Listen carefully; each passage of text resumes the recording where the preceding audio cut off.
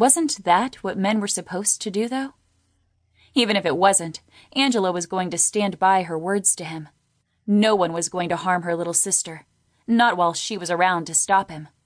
Not that she believed Richard would harm her, per se, but Philippa was not used to attention from men, and it might overwhelm her. Tomas was quiet through dinner as well. She'd spotted him by the training yard earlier that afternoon, but he made no move to join them. Angela didn't know how to take his silence. Soon after everyone had said their goodnights, much earlier in the evening than they usually did, she noted, Angela approached Richard to ask if he'd spar with her before the sun was fully set. To her disappointment, the prince said he had a previous engagement. Jordan and Sean had said they were heading to a place called Teek's Pub, and that Phil was welcome to join them. Angela had no intention of going with them to witness her friends get drunk or disappear with women, so she thanked them for the invite but declined. She looked around for Connor, but he was nowhere in sight. She didn't have the nerve to go after him, especially if he might have journeyed up to his rooms. She spotted Tomas heading out the door and hurried after her brother. "Tomas, would you like practice with me before dark?" Tomas paused. "I thought you wanted to protect me. Isn't that why you are doing this?" Angela put her arm out to stop him. "What's with you? You've been quiet all night, and don't pretend you weren't out there by the fields today. I saw you." Tomas refused to meet her eyes, glaring at the wall to his right.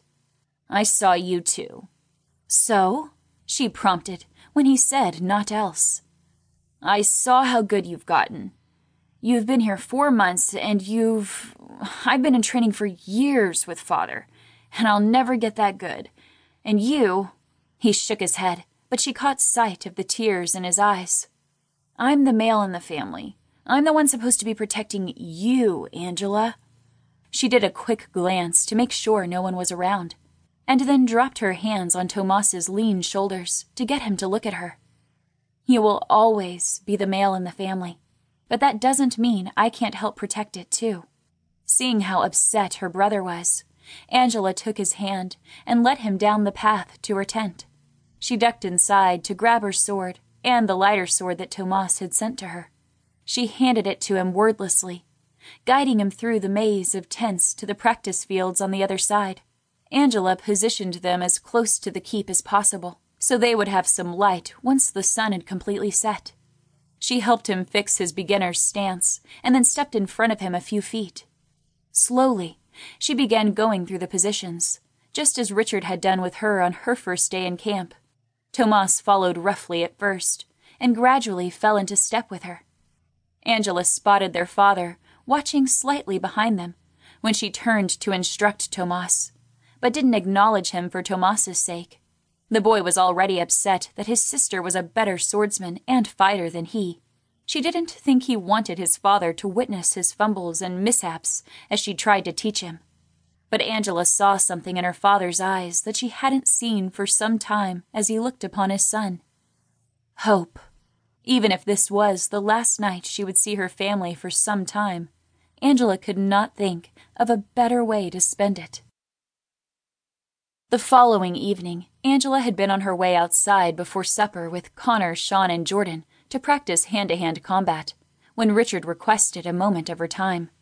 The others headed out, though Connor lingered a moment too long to cover his curious look. What was going on between the two friends? Angela had gotten to know the two over the last 4 months, but she had never seen them like this before. From what she got from Jordan and Sean, neither had they. "The guards who escorted your family back returned.